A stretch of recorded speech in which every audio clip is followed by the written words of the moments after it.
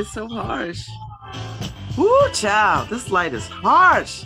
You know why? Because it's so dark. Like it's dark outside, so it's dark inside, no matter how much light I put on. It's just harsh, harsh. I was trying to soften it. There's no softening this light. I was trying to tone it down. There's no toning it down. Look at that. It's just dark. So I got to turn it all the way up. I'm all the way up.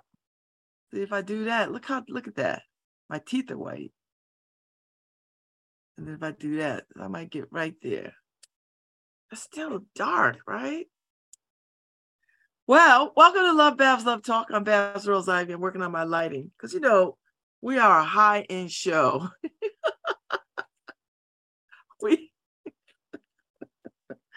We are a high-caliber, high-functioning show, let me tell you. Don't get it twisted. Good morning. Hey, Harry Rose. Tomorrow's Harry's birthday. I don't know if you wanted me to tell people, but I've been telling people all week. Happy birthday, Harry. Tomorrow's Harry's birthday. I don't know what we're doing. What we doing, Harry? Paul is in Tulsa living his best life. I see Paul at the clubs, at the jazz clubs. Paul in the museums. Like he's doing stuff he don't even do here. Paul go to Tulsa and act brand new. Next thing I know, we all gonna be moving to Tulsa. The whole show gonna move to Tulsa. Watch. I'm glad he's having a good time. I don't know what the weather is like in Tulsa, but he's having a good time. I'm digging the pictures. And the fact that he's posted up some pictures is just amazing to me. Like he is taking a page from the Babz playbook. Like posting pictures, He was at a jazz club the other night. I was listening to the singer. She was up on stage. I was like, go ahead. In the museum, meeting with the Black Paper people. I mean, just all over the place in Tulsa. I can't wait to hear what he's talking about when he gets back. Anyway. It is dark and stormy in the Elm today. Like it is dark. Like I woke up this morning, I was like, okay. And then the next thing I know, it got like midnight in my room. I was like, oh, what is happening? I don't think these earrings match this dress while I'm wearing it. That's too bad. So it felt like doomsday. And Margot called a car service this morning because she usually rides her bike, but she was like, ooh, I'll probably get down that street and halfway the skies open up. Yeah, girl. And then you'll be calling me to come bring you some fresh clothes. So yeah, no. So yeah, it's stormy in the Elm. It's gonna be like this. I guess today, tomorrow is supposed to be better. Like kind of And then we got this weather all day today, thunder and lightning and all this other kind of stuff all day today. Well, till about 4. And then about 1 a.m. it'll rain. And then Saturday looks pretty. Saturday is the best day. And then Sunday, though, that's the rain day. It's going to rain pretty much Sunday. And then Monday it'll be sunny. So, and then Tuesday rain. we are in the rainy season. I don't know. This has been the weirdest, craziest summer. I don't know what to make of this summer. It has not settled down. It has given us a few days of summer, and then early fall. You know what I mean? Like it's just been, and then rain, which we need the rain because God knows we can't exist without rain. So we need the rain. So I slept good last night. I mean, I slept good. I slept so good. I had a really interesting dream about someone who used to be a good friend and is no longer a friend. And the dream, I woke up thinking, I never saw that coming. what was revealed in the dream, I never saw coming. And then as I thought about it, I thought, oh my God, as I allowed myself to think about it, think about the dream and to think about our life together as friends and neighbors, because we grew up together and we were very close as children. It made me think about the behaviors that I witnessed over the years with him. I always thought one thing, but I woke up from this dream thinking, oh my God, that's what that is. Holy cow. It was so. Now, I'm never going to see him to talk about this. And I dare say if I did talk about this with him, he probably would try to kill me because I think, or I don't know, one or two things could happen. He'd either try to kill me or he would confess. I could see it going either way. And because we've known each other since childhood, I would imagine confession. It was just, but it brought such clarity. I was like, oh, now I understand. This makes all the sense. I don't know why that dream came to, I don't know. I was not thinking about him or anything. So I don't know what God wants me to do with this information. I don't know. Maybe he wants me to know when it happens or when it comes out that I be prepared. I don't know. Sometimes God gives me things. And I'm like, God, what do you want me to do with this? What do you want me to do with this? So, but as I think about our childhood together and our friendship and our family's friendship, all that, just because what was revealed to me in the dream makes absolute sense and all the pieces fit together. I'm like, I get this now. I didn't get it before, but I get it now. Wow. Anyway. I could be wrong. There's nothing wrong with being wrong. But it just seems so clear to me. It was the oddest dream. It was very, very odd. And when I'm dreaming, that means I got to REM sleep. So that's good. So that's probably why I feel so sleepy, so rested, not sleepy, but like I've been to deep sleep. Like I've been to Deep Space Nine. So anyway. What a way. So I don't know what I'm getting into this weekend. I don't know if I have any concrete plans. I actually don't have any concrete plans. So I'm not slated to be anywhere this weekend except here at the house. So I get to work on some stuff. I've been in this apartment. It'll be 4 years come September, I guess. August, September. And I still have boxes. I still have things packed. And I know the rule of thought is if you haven't touched it in this long, you should just throw it out. But I don't know if that's entirely true. So I mean, there are some things I need to throw out. I'm gonna do that this weekend. I have lots of dried flowers which I'm going to get rid of, and it's not because I think I'm getting rid of people or things or sentiments, but it's time to get rid of all these dried flowers because they're everywhere. I mean, they're everywhere. So, and some of them are quite pretty. But I can get more flowers. This is water. Honest to God water. Lemon water at that. I just got it in a highball glass. I'm drinking some lemon water this morning. So, let me tell you something. So yesterday I was on my street. I was on my porch. I was meeting up with my writing coach for the LSAT applications. And we looked down the street. Now, I did not see the police vehicles come down the street. And I noticed everything on my street. Next thing I know, it had to be like 10 cars, 10 unmarked cars, and then 4 police cars, and then the army.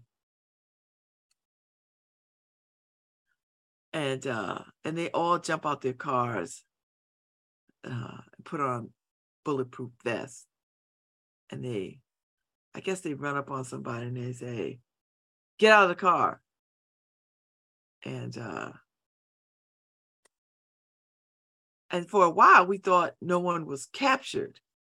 It's like maybe they got away or something. I don't know, because they were all just standing around. And then the next thing you know, they was walking somebody in the middle of the street to a car with his handcuffs and pretty much chained. I guess that's what the long pause was. I was chaining him up. Young black brother.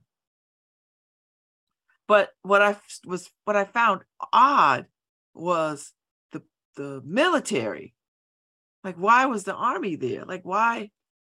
So then Markeisha had said he might be AWOL. I was like, oh, it didn't even occur to me. So, but I don't know. I hope he's not a terrorist. How many black people are terrorists? None. Oh, that's thunder. Do you hear the thunder? So that was the flurry of activity on the street. So, you know, I tap into my media sources. And they don't know what's going on either. And then when they followed up with me, they still don't know what's going on. So I was like, okay, listen, I don't need to be in the loop. I just found it hella interesting, you know, that was happening. So, and it's not even up on the New Haven Independent site. So all the leads to it must be blocked, I guess. I don't know. But it made for a fascinating afternoon because I had Ariana on the porch, and you know, we had a little alfresco lunch, and we were talking about, you know, the writing that I'm doing for my personal statement and diversity statement, and she's been coaching me and helping me, and I think we came up with an amazing diversity statement. Now we're working on a personal statement, and she needs me to be a little bit more personal. I'll work on that, girl. I'll work on that. Don't do it, girl. Do it. Don't do it. I'm not going to do it, girl. Y'all hear that meme that runs around out there? You know, people attach it to something, like if they're going to paint like a crazy color in their house, or they're going to do something. And so they put that voiceover over something that they're going to try. And so the woman's voice is so good. I just love her sound of her voice. She goes, girl, I'm not going to do it. Don't do it, girl. I'm not going to do it. I'm not going to do it. Don't do it, girl. And then in the end, she goes, I did it. And then that's the reveal or whatever. Whoever puts that voiceover over their reveal is, you know, sometimes it's, you know, a renovated space or an outfit or a hair color, or I just love it because it just cracks me up. And it's clearly a black woman, you know, a young black woman. Don't do it, girl. I'm not going to do it. So it just cracks me up every time I hear it. And people use it very well. People use it very well. So, but yeah, so that was the activity yesterday. I didn't go anywhere. I didn't do much. I hung out. I went to work. I paid some bills. Jonathan popped by. We hung out on the porch. Drank some rosé. He brought his bottle of rosé over.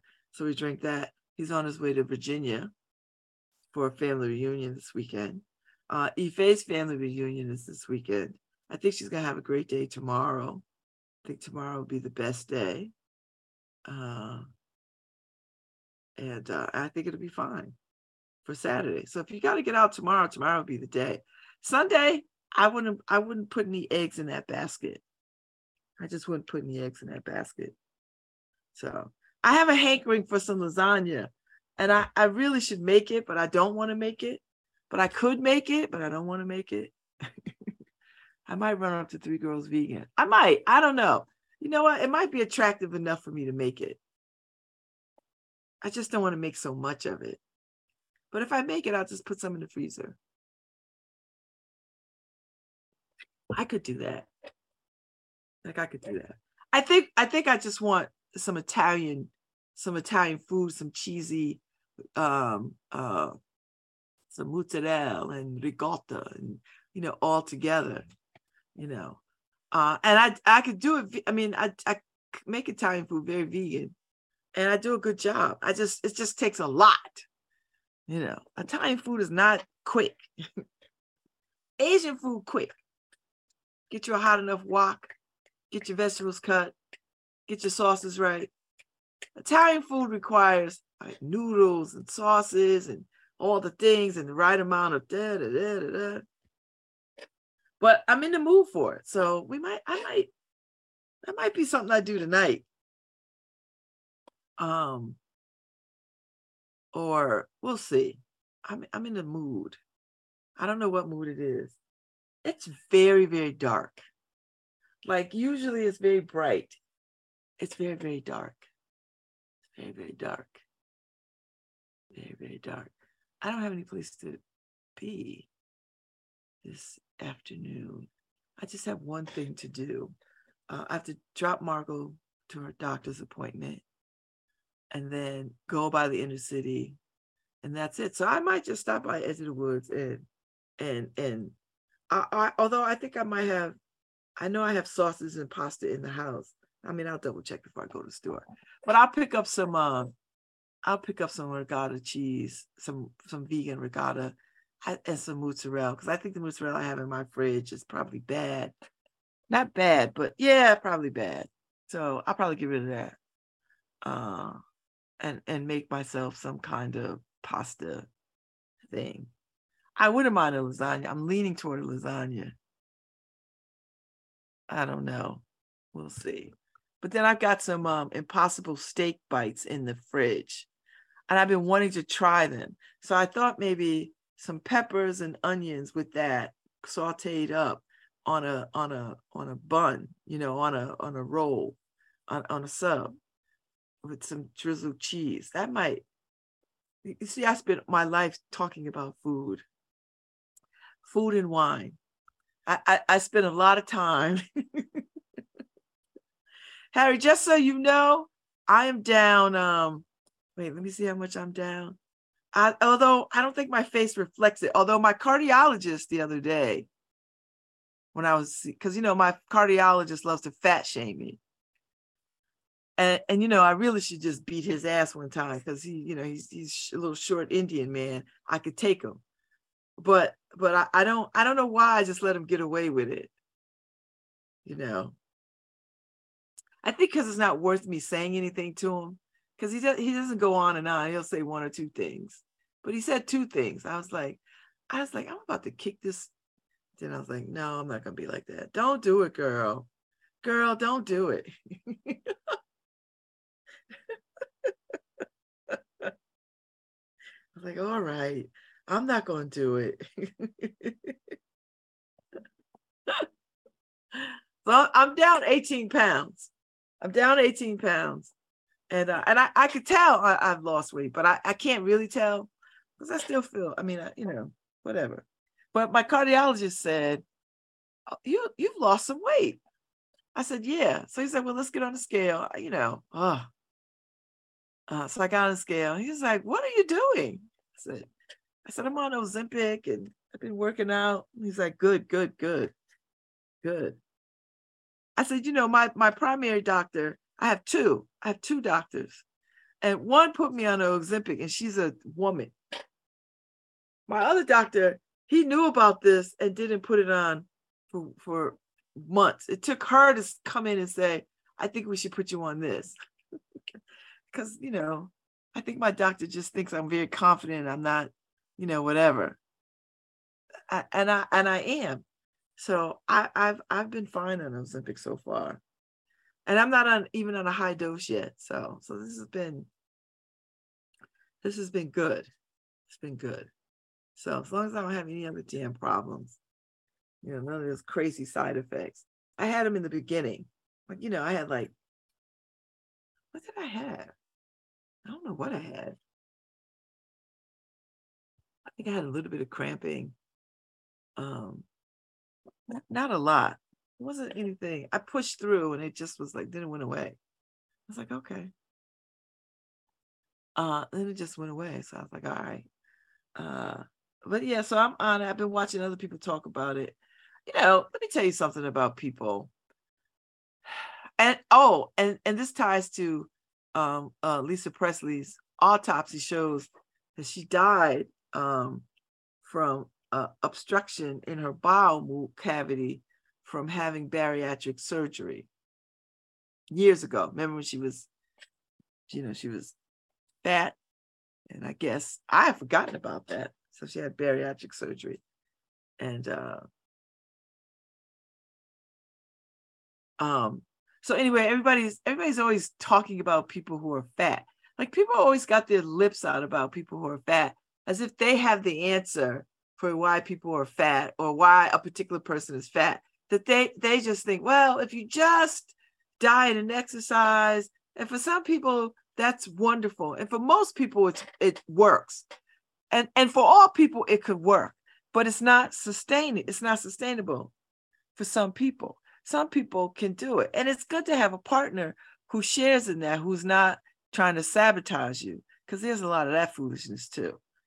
So I think what I want to say is allow people to be who they are and to find the tools that work for them. There's no tool better or worse. It's only the tools that work for you. And so, people are like, oh, why are they putting kids on this stuff? The same reason why if a kid had asthma, you give them asthma medicine. Or the same reason if a kid has cancer, you treat the cancer. And obesity can be treated. And there are tools out there that will treat it. It's not enough to make somebody suffer and say, well, why can't you just get your fat ass out there and run and walk and eat less? And for some people it's something else. So I'm just saying that people need to get themselves together and shut up. Let people use the tools. Now, my team of doctors was like, we're not opting for you for the bariatric surgery or a sleeve or a gastric bypass or none of that. We're not recommending that for you. And I get it. I've had too many surgeries in my life. I don't need another one. And I've learned how to lose weight. I've lost weight. I've put weight on. I've lost weight. But it's, for me, it's more than just diet and exercise, because I diet and I exercise. I had a whole boot camp and weight training and did this for years and years and years and years, and got to a set point and just stayed right there. And I was not unhappy. I'm not unhappy now. But I will say there's something to be said for, like my cardiologist lowered some medicine because I've lost damn near 20 pounds. And he's like, okay, everything looks good. Let's see if we can start dropping some medication. Because the goal, his goal and my team's goal is to get me off all these medications. And I'm with them. I'd like to be off these medications too, because I just hate taking all these medications. But I don't hate it to the point where I'm like mad about it, because let me tell you something. I will do whatever they tell me to do if it gives me the quality of life. Do you know what I mean? Like, I'm a diabetic. I have diabetes.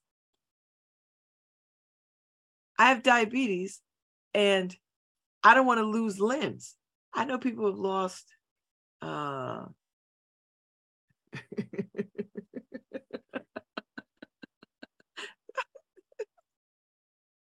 Harry's stupid.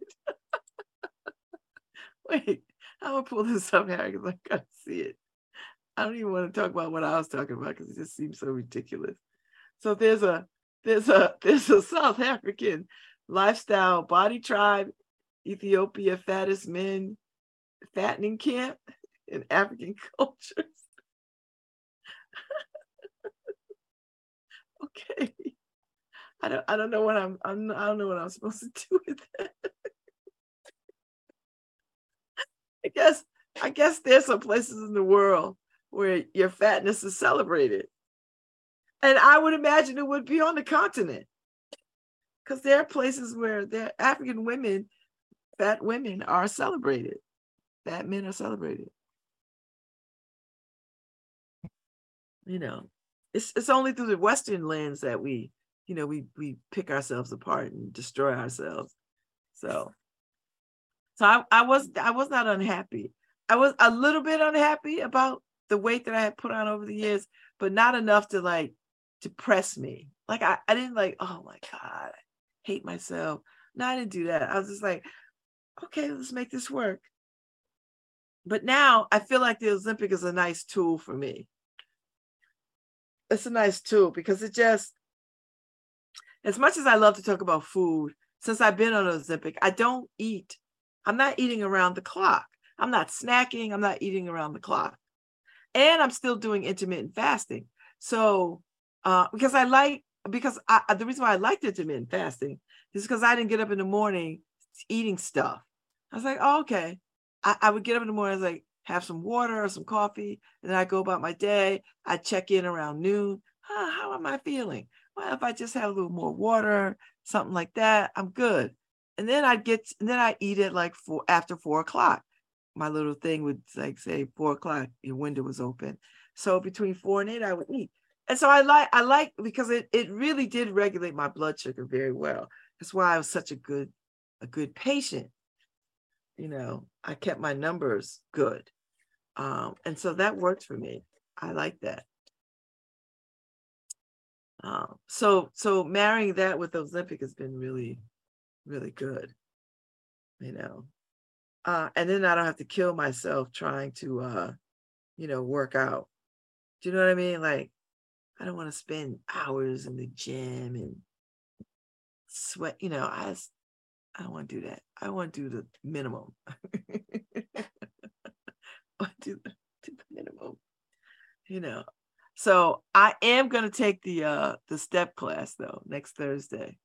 I'm going to take that because I feel like I like a dancey kind of routine. So I don't want to, I'll get bored doing other stuff. So a dancing routine would be fun. That's why I like jazzercise so much, because I could, it's like dancing. I like a dancing routine, choreograph. And then, the time, it'll take me forever to get all the steps. So that's what I like about it. And I'll still be moving my body, So I'm just going to build in that kind of stuff. And then I'm going to go back to weight training, lifting weights. Although when I went to see the surgeon to monitor my hips 2 years out, she was like, I was like, well, I'd like to go back to weight training. She's like, why?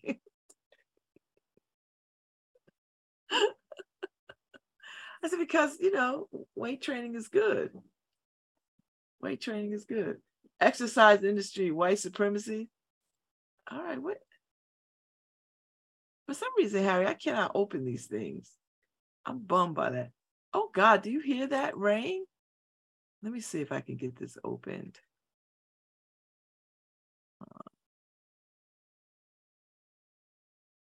It's raining. No, I can't open this link. I wish I could. Because I'd like to know about this white supremacy thing. Text it to me. Hey, we both in the wrong tribe. I'm just telling you.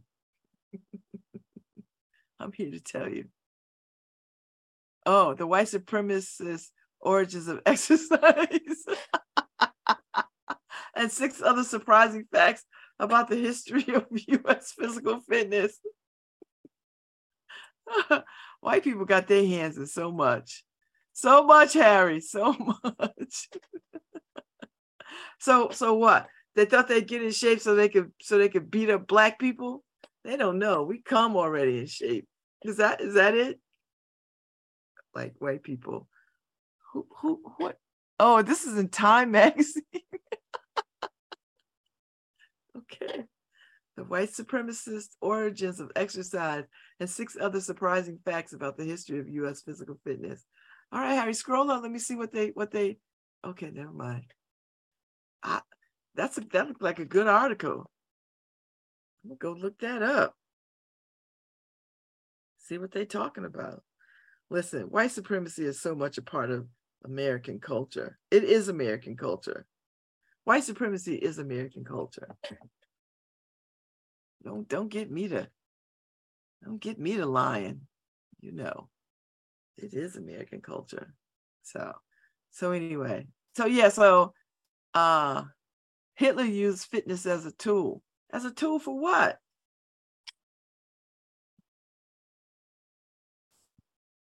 Oh, you know what? because burpees, I think, came out of the Nazis. Burpees out of the Nazi military regime. It was a torture treatment. That's why I hate them things. I don't do them. I was like, I'm not paying homage to that. That's not gonna show. You know what's gonna show if I'm physical fit, Harry? If a dog gets after me, I can get over a damn fence. That's if I could do that. that's my physical fitness measure. Can I outrun somebody if they're behind me?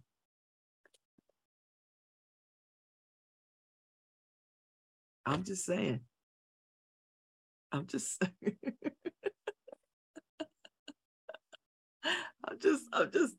I'm just saying. The fitness industry is ripe.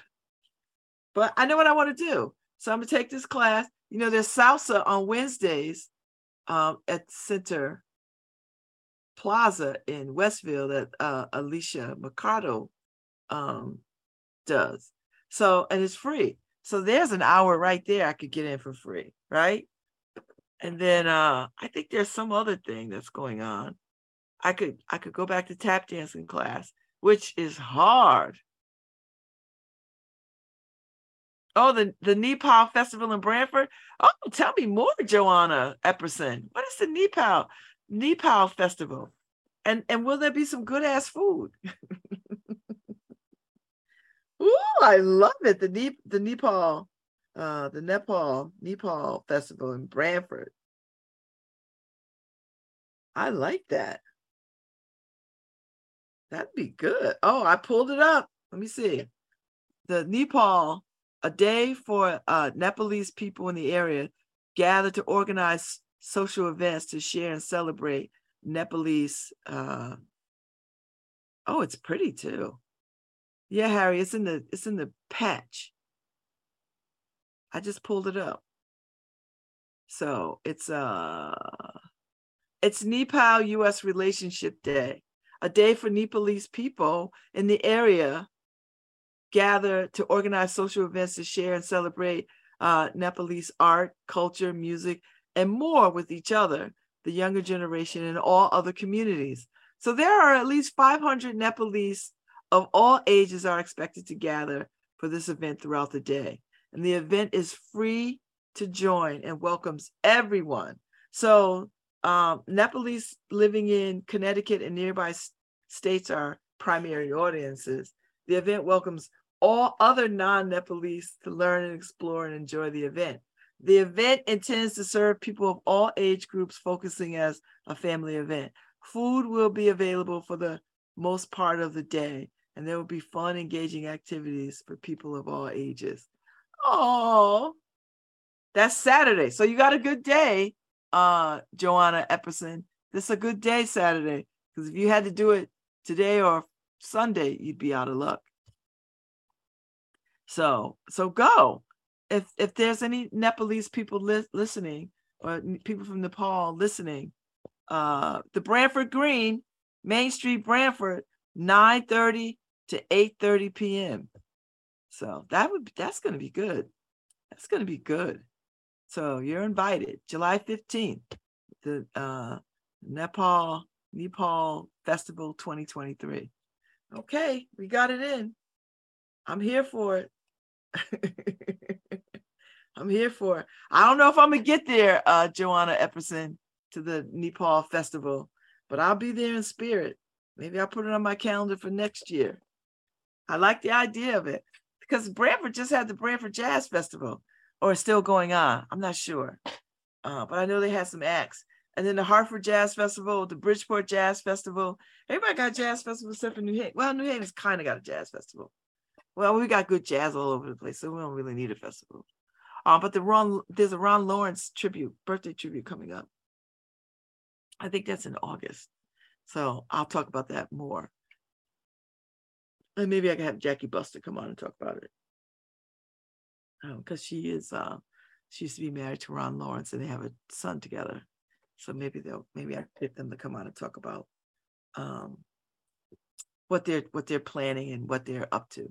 So yeah, I tell you, summer is a good time to hit all the festivals, and this is a good time to catch some cultures that you might be adjacent to, you might be interested in, or you don't even know you're interested in until you pull up.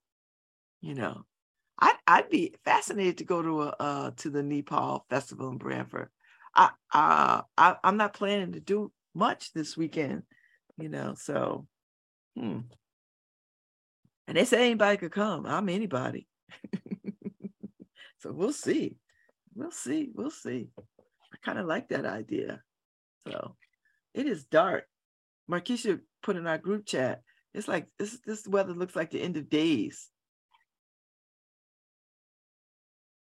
Yeah, I'm sure it does. That's why I'm going to get out there and spend as little time as I can, and then come back home and be up in the house. I got some Vino Verde Rosé, which was surprisingly quite good. I had the Sancerre Rosé. I did not like it. It just was bitter to me. Like it was too sharp. But the Vino Verde, I mean, if you like Vino Verde, Vino Verdes are easy drinking white wines. Easy peasy lemon squeezy. So and they're priced well for like daytime, everyday drinking kind of stuff. So the Vino Verde, I knew it was going to be good because I like Vino Verde, but the Vino Verde Rosé, ooh.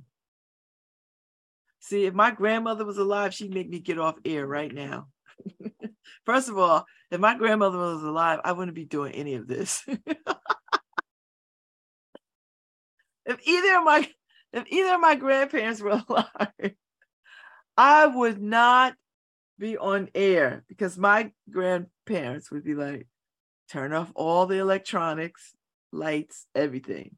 And we just gonna sit in the dark, maybe have some candles and let God do his business.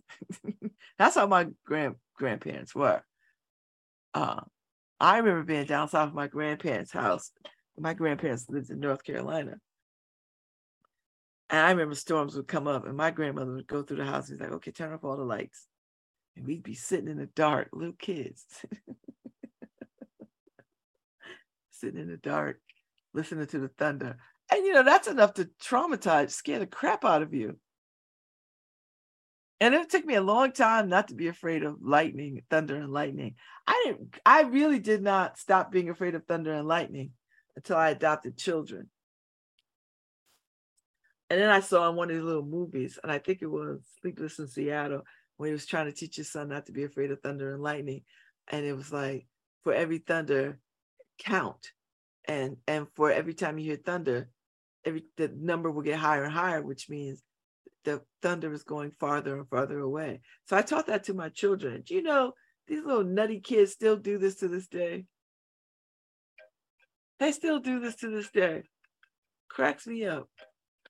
This is my phone. And cracks me up. But that's a good little tool. So I stopped being afraid of thunder and lightning when I became a mother. I just stopped because I knew I had it. I didn't want them to pick up that habit of being afraid, the way that I was afraid. And I used to be afraid. Oh God. All through college, I couldn't stand it. Now it doesn't faze me not one bit. Now I'm just like, oh, I kind of like it. I have an app on my phone of thunder and lightning. When I can't sleep, I just put it on and I can go to sleep. So it's a funny kind of thing. I've been afraid of thunder and lightning my whole life. And then once I had children, once my children started arriving, I was like, okay. Because I just didn't want to be afraid for them. I wanted to be, I just didn't want, because I knew if I was afraid, they were going to be afraid. So I didn't want them to be afraid. So that was my own little, let me help them. let me help them. So this light is harsh. It makes my face look ashy. Ashy. Or maybe it is ashy. Oh no. So yeah, so if my grandmother was alive, I would not be talking on any electronics. I was going to get in the shower first thing this morning, and I do know enough to know when it's thundering and lightning outside, you don't get your ass in the shower because lightning travels. And God knows I'm here by myself. I don't need to get stricken and falling. And then I'll be found in my, some freak accident where I'm found in my bathtub dead from lightning strike through the shower head. I know that's extreme, right? But they tell you not to do it. So I listen. I'm not going to challenge it. I don't need to take a shower that bad because it's going to pass. It's not going to shower in thunder for 40 days and 40 nights. It's not going to do that. So I hear the rain. I hear it. So yeah, so this is going to be a good day. I just wish it would have showed up a little later in the day. I could have ran my errands, but that's all right. That's all right. I'm going to make it work. Make it work. And then we'll figure it out. But we need rainy days. We need rainy days. And you know what happens on rainy days? Them damn motorcycles and mopeds and all them loud ass toys, cars are not out in the street. Because they don't like to ride in this kind of weather.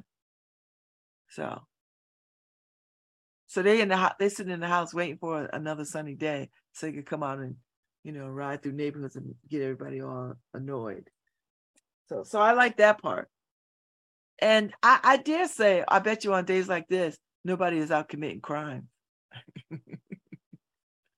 You'd be hard pressed. And are people still selling drugs on the street? I know nobody's still getting pot from that. Did people give up their weed, man? Because you could just go to the dispensary and get it already pre-rolled. You don't got to worry about other people's spit or any of that mess. It's pre-rolled. You get them pre-rolled. And you can get a whole selection. It's a new day. So I don't know if people still have a weed man. But, I bet you there's some old heads that still got their weed man. Oh, I'm sorry. Weed person, because God knows. Let me make sure I get it right. Not even politically correct. Just let me get it right. So I bet you there's some old cats, some old heads that got their weed person. I would imagine. Because, back in the day, a good weed person was hard to come by. Because there was people who do, mean stuff like lace things with stuff and, But a good weed man who was about the purity of his product, about getting good product out there, indispensable. So I would imagine if you've been getting your weed from a cat for 20 years, you're going to keep doing it. Even though now you've got other ways to sort of do it. Just saying. I don't know what made me think about that. But I think about, that's a unintended consequence of drug dealing. Well, you're going to lose a part of your market now because people can just go to and I don't even think you don't even need a medical ID now, right? You just, this is what I want this, tell me about this. What does this do for me? And they're quite knowledgeable. These people are quite knowledgeable about their, Margot goes up there and gets what she likes. I'm like, okay. It's all pre-rolled. And I guess there's something to be maintaining the fine art of rolling. See, back in my day, somebody had an album and they, put the weed on an album cover and then roll the seeds down. You had to roll the seeds because the seeds would be in there. Because if you got a seed in your joint, it would pop and it would just get on your nerves. And if you had too many seeds, it really wasn't good, right? So there were people who were very skilled at fingers, rolling. I used to watch cats roll, and then, and this is the nasty part. Then they put it in their mouth, their whole mouth, and like give it a good lick. I think that was for your own joint. I don't think you've given anybody that. The stuff that we used to do, buy that easy wide paper, that thin easy wide paper. Oh my God. Those were the days, man.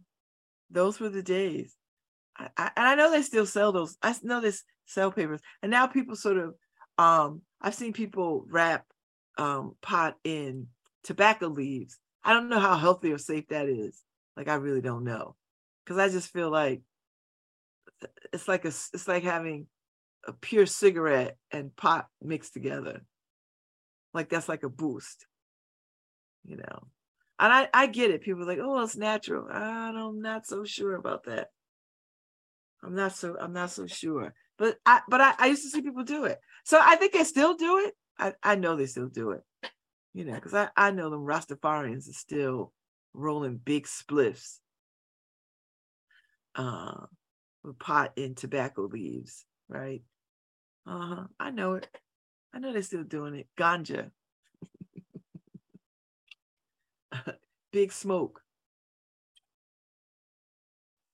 But now you can go into places and the paraphernalia you could buy. I remember, you know, you go in some places and you saw paraphernalia in the store, and it was just such a scandalous thing. It was just a scandalous thing.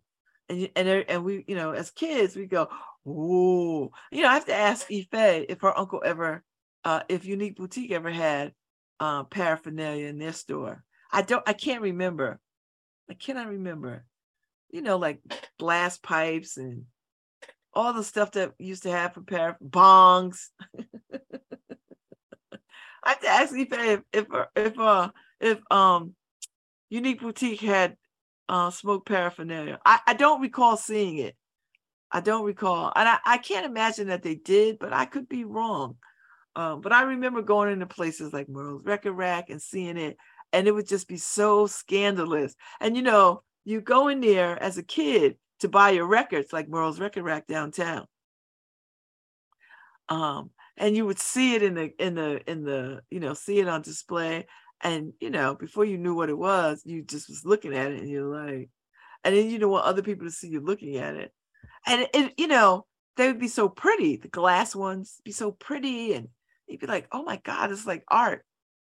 Ciao. It was just for paraphernalia. Roach clips with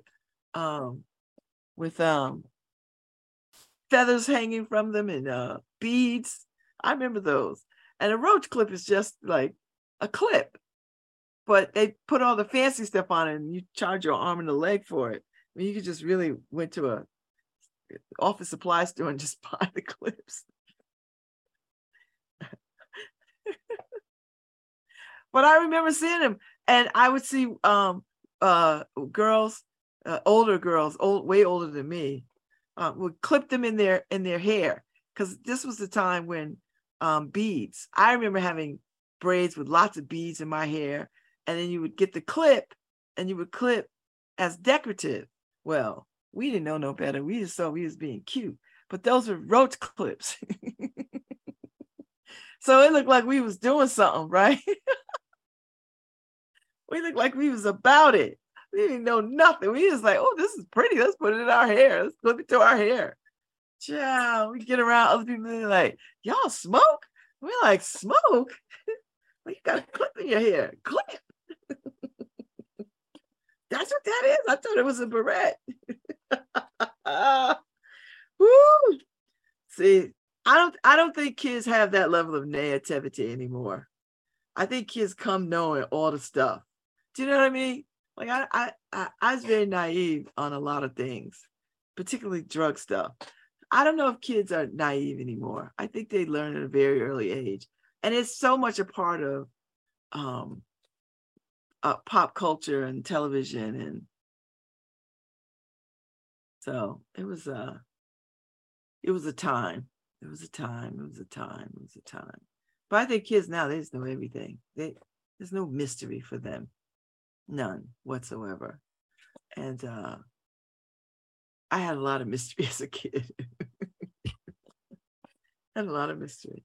And maybe kids do have a lot of mystery and we just don't know that they have mystery because so much is in their face. You know, every emotion, everything, every provocative thing. So anyway, I'm going to take a break. I'll be back on the other side in about 10:15. So hang out. Go enjoy the rain. Stay out of trouble.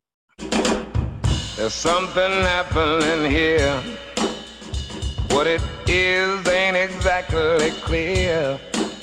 Now there's a man with a gun over there telling me I got to beware. I think it's time we stop, children. What's that sound? Everybody look what's going down.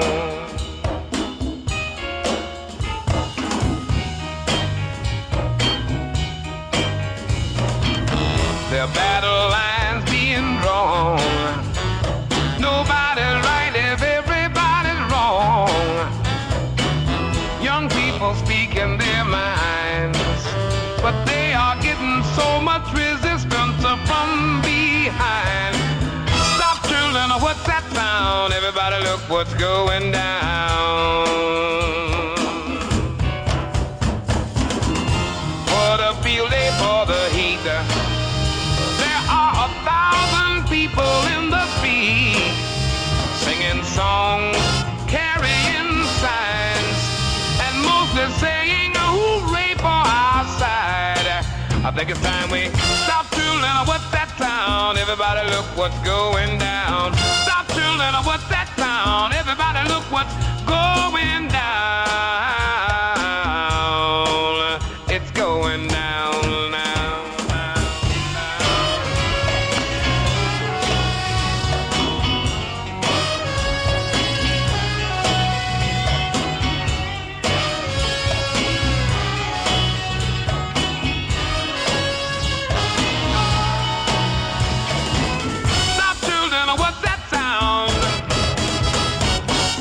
Stop,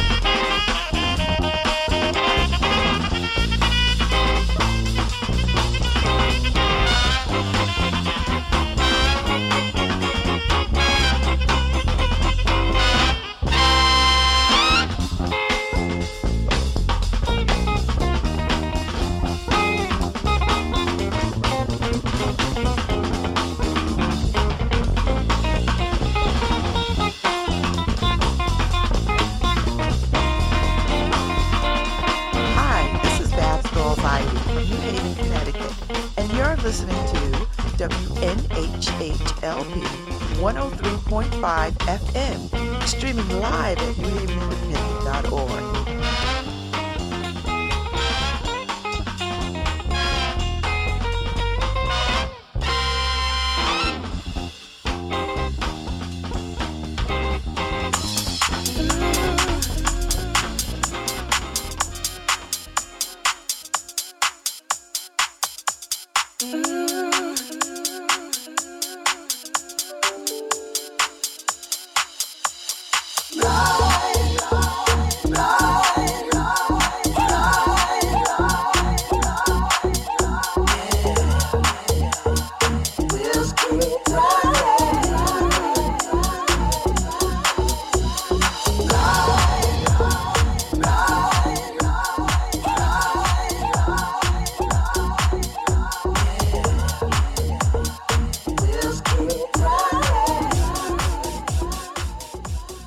Welcome back to the second hour of LoveBabz LoveTalk on Babz Rawls-Ivy.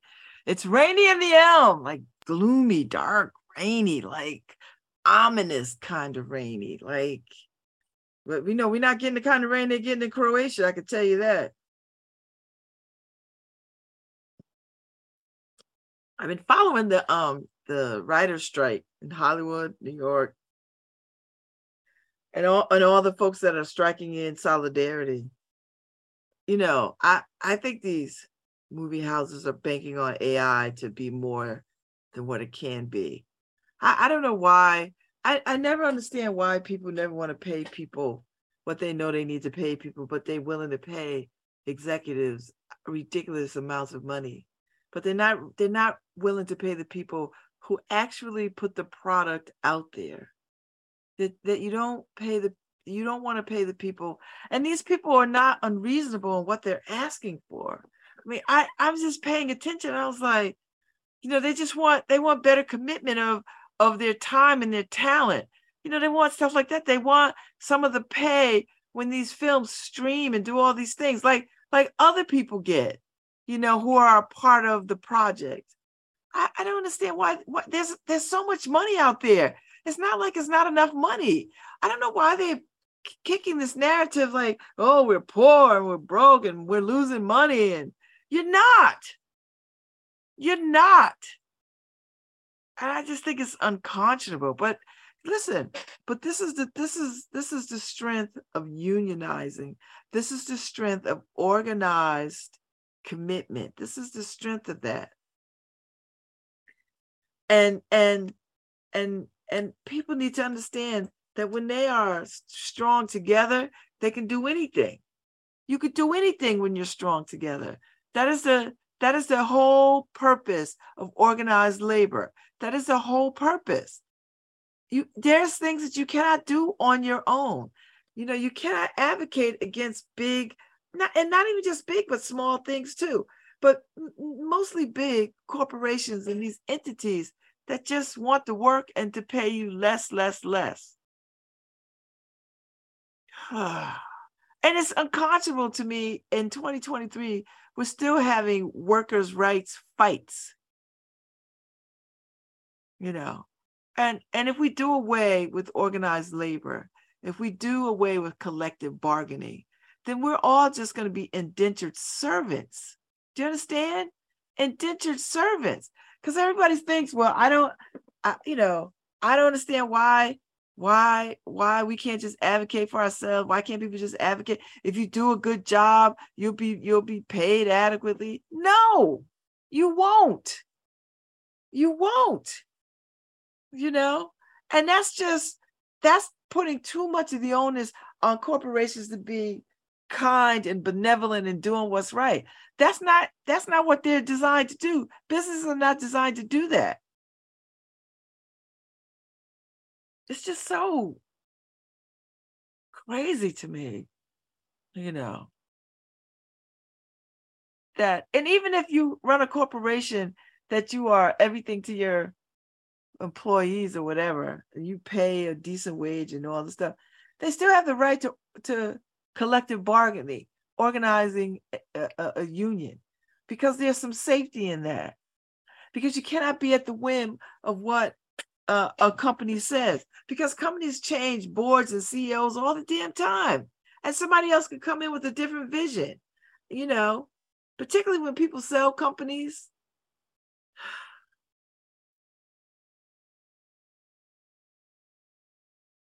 Don't focus on the Tom Cruises and the Denzel Washingtons. They're gonna get theirs. It's all the people underneath them that put them where they are.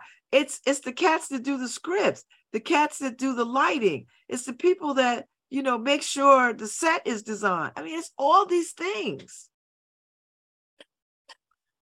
And people have to be paid. It makes it's unconscionable that you work on an $800 million film and you still got to go apply for unemployment because whatever. That just makes no sense to me. Or you got to worry about your health benefits, or there's got to be some built-in guarantees, so that you have a job on this project.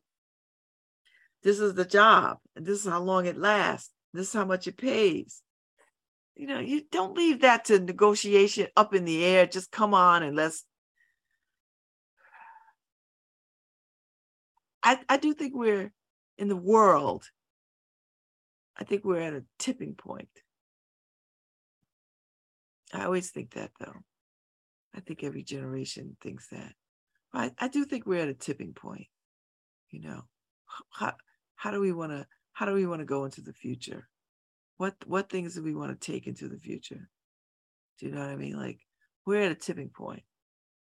How do we want policing to look? How do we want incarceration to look? How do we want communities to look? How do we want the housing to look? How do we dismantle redlining, which still exists? What do we want for the education of our children?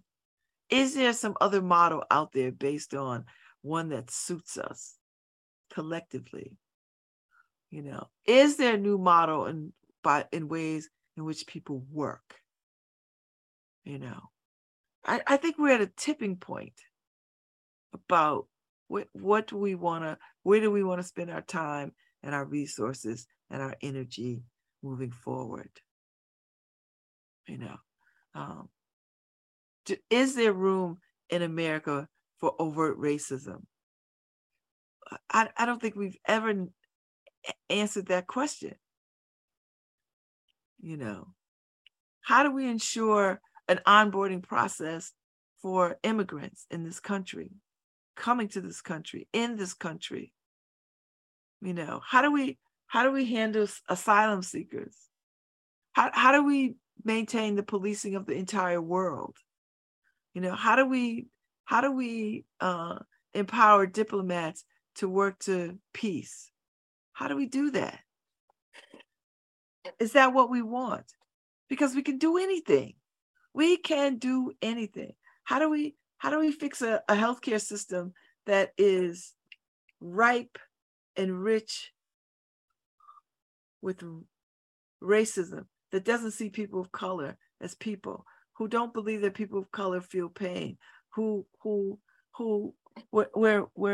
Black women giving birth is problematic and dangerous and often life-threatening? Like, how do we tackle this, in real meaningful ways, so that we say, this is not a country we want. We don't want this in our country. This is not who we are. This is not how we want to be. How do we employ people? And what kind of jobs are we thinking about? And how much do we lean on corporations to do their fair share and to do their part by way of taxes, by way of employing people, by way of investing in America? We need to put all these questions out there to the American public. How do we deal with the gun situation? We are the only country in the world that has the amount of mass shootings than anybody else. They don't even have mass shootings like this in countries that are having wars. America is at war with itself. And we've been at war with itself for a very long time.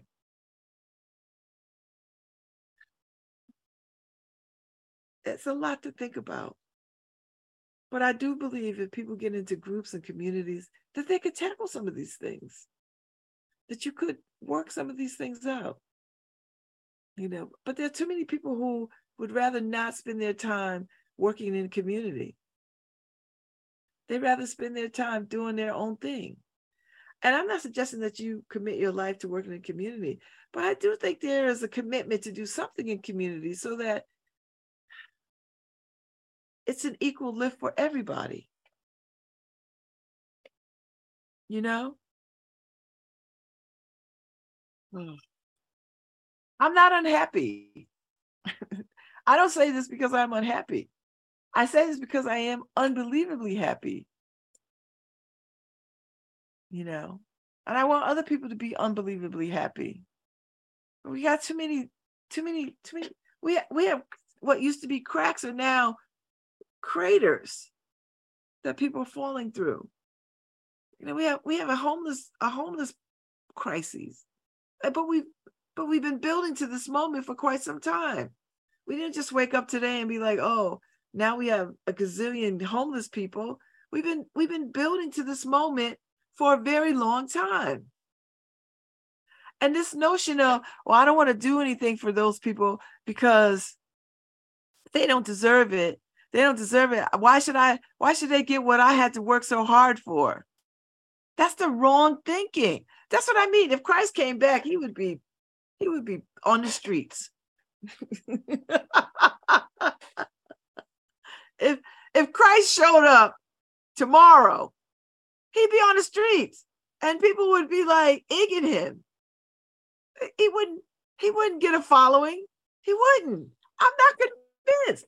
I don't care if he stood in the middle of the square and said, I have come back. Somebody would try to kill him, shoot him, mug him, abuse him, traffic him. It would just, we don't know Christ if we saw Christ. You know how I know? Because we don't see each other. And in each other, we are the Christ. We are the Christ. I don't know why people don't get that part. Each and every one of us is the Christ. That's for me, the ultimate point of the story. We are the Christ. And yet we don't accept that. We don't see Christ because we don't see each other. I'm sure Christ has been back for a long time, sitting on a park bench looking at people like, damn, this is where we are. This is how we got here. This is what we're doing.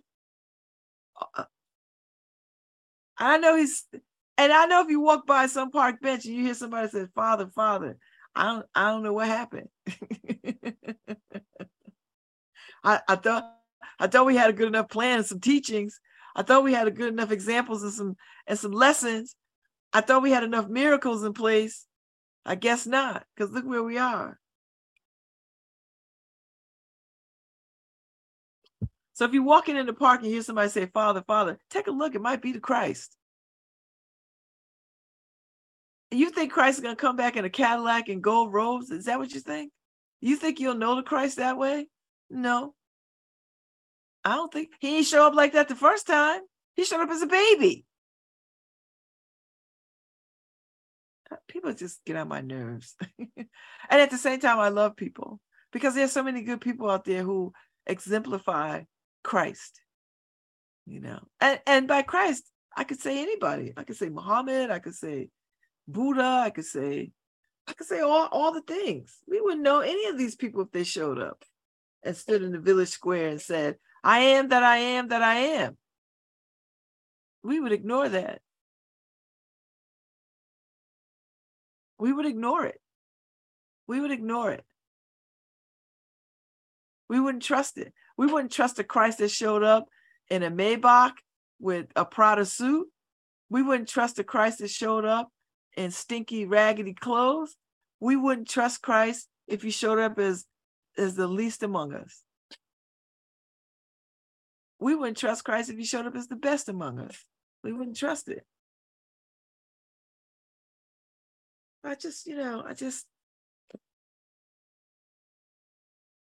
I think we're at a tipping point. I'm not anxious because I do think there are more people out there in the world doing amazing good things than there are not. I remember I had a friend who recently became not a friend, and he he goes to this particular country every year. And, white people get on my nerves with this mess. He lives amongst them, and oh, I live amongst them, and blah blah blah.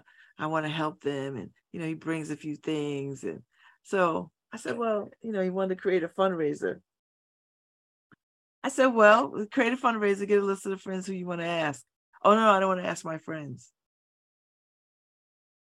I was like, so who do you want to ask? Like, what people? All fundraising begins with the people that you know. Oh, I'm not comfortable with that. I mean, such an asshole response. Like, either you're just,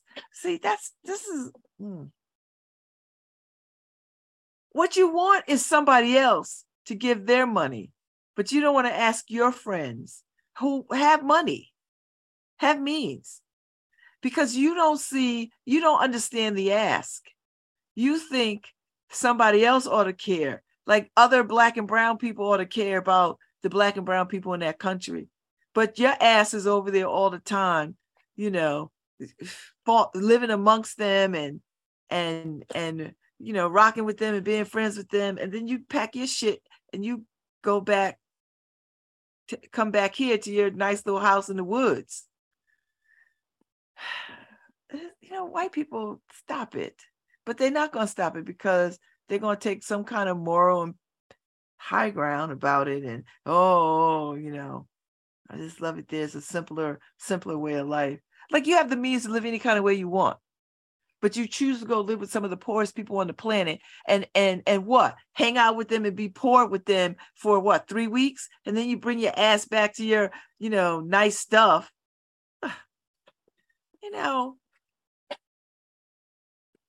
We are at a tipping point. A tipping point.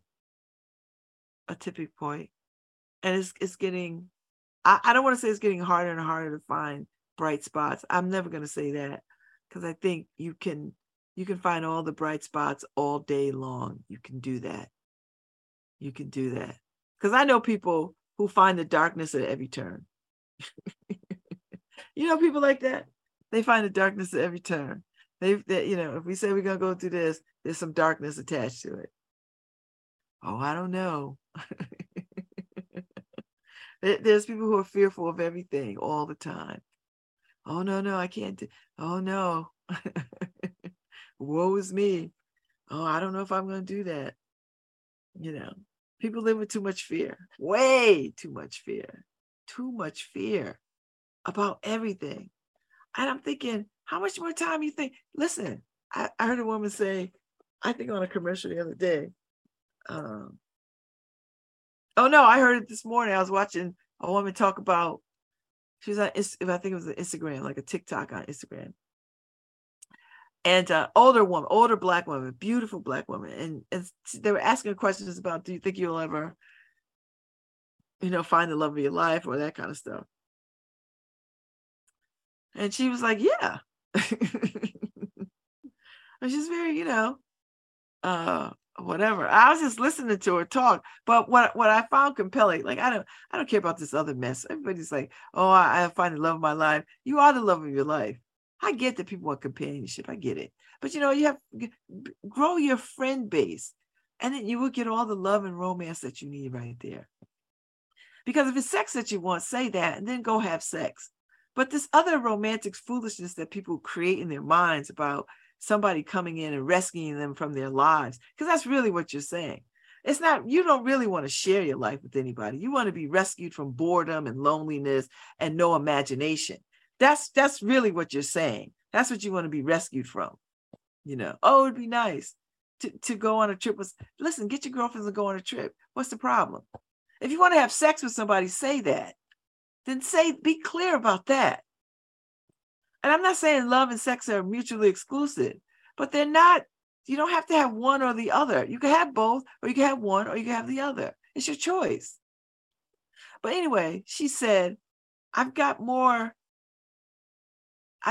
exits than I have entrances. I was like, girl. And I was like, you're right, because we all about to leave here in a minute. I mean, what did I say a couple of months ago? We have 6 minutes, 6 seconds before we die or some old mess. I think somebody had said. Like, all right, what you gonna get into? What can you get into? I don't know. I do know this. This is the only life you got. And if you squander it, and people squander it every day, people are squandering it. And there are some people who think that they're living by doing all these things. That's not living either. You know, this is what I would say to people. You know how you have a life that you like and love? That you have some commitment to community, some service to the world, that you act kindly and generously as much as you possibly can, that you think about yourself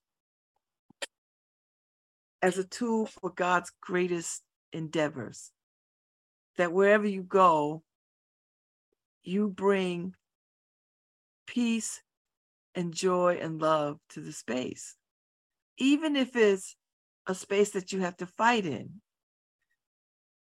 You bring those tools with you so that you don't lose your humanity in these fights. And by fights, I mean champion causes that need your voice. You know, don't get so mad where you just want to kill the other person. That's not humanity. But that you can fight with all the tools at your disposal in injustice and still remain joyful, happy, and loving. And that takes work. Your humanity is like a muscle. I used to think that people should have some empathy for people automatically, but you don't. You have to build that. You have to stop othering people, and you have to see people as you see yourself. They belong, I belong, we all belong. They breathe, I breathe, we all breathe. They bleed, I bleed, we all bleed. They have hopes and dreams and wishes for their children, just like I have hopes and dreams and wishes for my children. They think they're right, I think I'm right.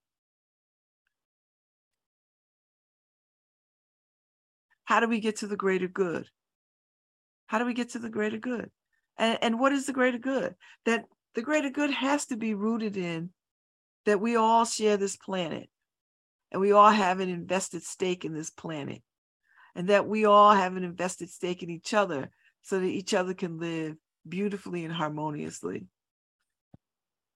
And that's a challenge, because we live in a very litigious society.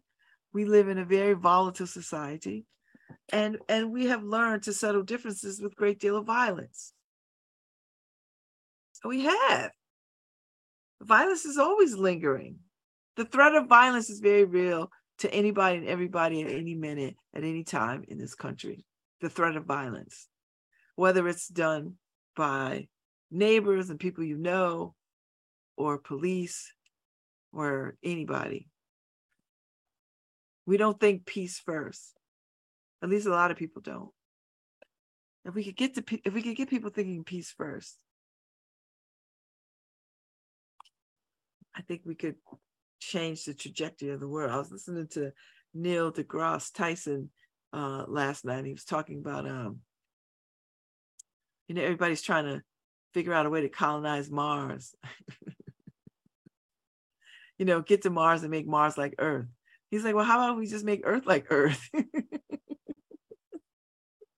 Because his thing was, we're just trying to leave a planet that we've already destroyed. We are destroying for another planet that we're going to equally go destroy. How about we just heal this planet, take care of this planet, put things in place to make sure this planet can heal itself?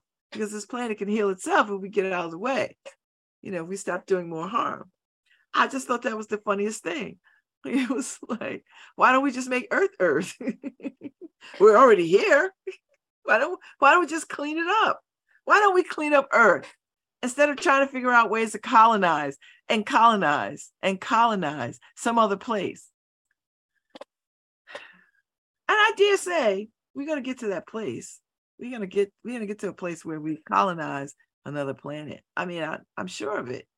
I mean, I didn't watch Star Wars for nothing, and all the space movies, which I love.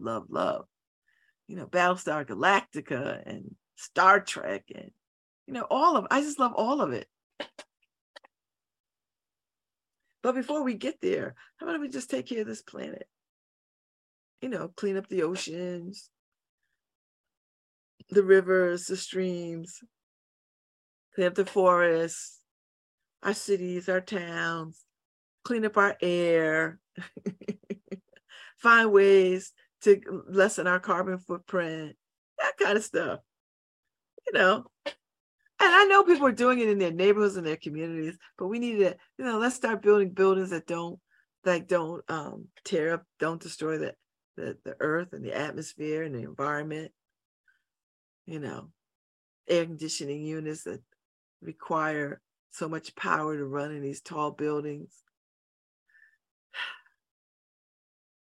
Our addiction to cars, and how do we make those better?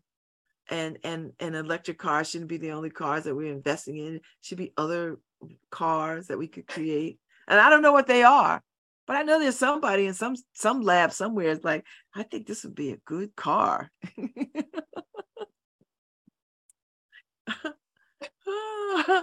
I do. I think there's somebody. I think there's batches of people all over the place working on incredible things.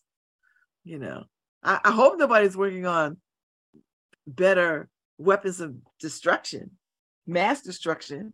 I hope they're not. But somebody is. Somebody is somewhere working on a smarter weapon of mass destruction. And I can see the thinking. Well, this will kill some people, but not all the people. Do you know what I mean? It's that kind of thinking. And then, there's somebody working on bio weapons. How can I gas people or poison people? Which is probably cheaper than shooting people. If you want to kill up a whole bunch of people, you just mess with their water system, or pollute the air, just going in, gassing to death. I mean, there's all kinds of cheaper ways to kill people, but then that's inhumane, as if wars are not inhumane by the very nature of war. The very nature of war is to kill humans, to kill other humans who have an opposing opinion that you don't agree with. And there are times when you can't agree with people, particularly if they're doing atrocities. You can't co-sign that. So what do? Well, you believe that the only tool to your disposal is brute force, and that diplomacy goes out of the window.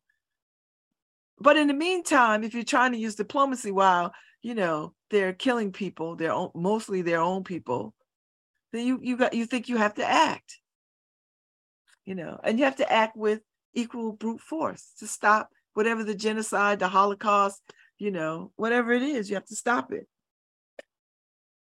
And so, see, the cycle just continues. I don't have any answers. I'm just thinking, this is like a clothesline. I'm just hanging out all the laundry that needs to be aired out. I'm just pinning up the laundry. And then we can decide, well, when you wash blue clothes with white clothes, guess what happens? Sometimes blue clothes spill over into white clothes. We can't have that, right? Or can we? Can we live with white clothes that have been turned blue by blue clothes? I know. I'm just saying. I'm just hanging out the laundry, just hanging out on the line. I don't have the answers for anybody's life. I don't. I do know that I see us at a tipping point. And we are. There's so many things. We are lonelier than we've ever been in the history of the world. There's whole articles about this, whole NPR conversations about this. With all the technology, people are not connected. With all the connecting technology we have to connect to each other, we are disconnected, more so than we've ever been in the history of the world. Listen, when we was just riding covered wagons and sending letters by stagecoach, we were more connected.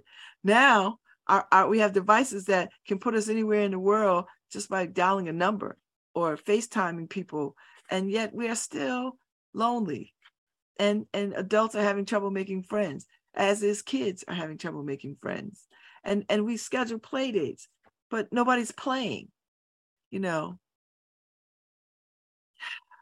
just hanging the laundry out. That's all I'm doing for us to discern. And there are people who are listening who can at any moment disrupt any of those things. I'm not suggesting people take on every damn thing under the sun. No, but find your lane and get in it. Find something that you can do to uplift and better not only yourself, but the people around you. And the people around you are your community, where you live, who you rock with. That's your community. So if you could be about the business, if you shut down the noise of what people ain't, and then just work on what people are, then we might make some headway into some of these concerns and these issues. And I'm not suggesting that we're not working on that. There are people all over the place working on all kinds of stuff. There are groups of people in this city right now who are working on curtailing violence of young people. There are people who spend all their time doing that. A whole organizations and connecting to organizations to stop children, young people from having beef with other young people. So there are people doing this work, but they've been doing this work in isolation and by themselves, that they need more people in the mix. And so even if you don't want to be boots on the ground, send them a $10 check once a month and say, you know what, this is all I got, but I believe in the work that you're doing. I want to help further it. You know what $10 could do in a lowly nonprofit organization? $10 from you, $10 from your friends, $10 from other people.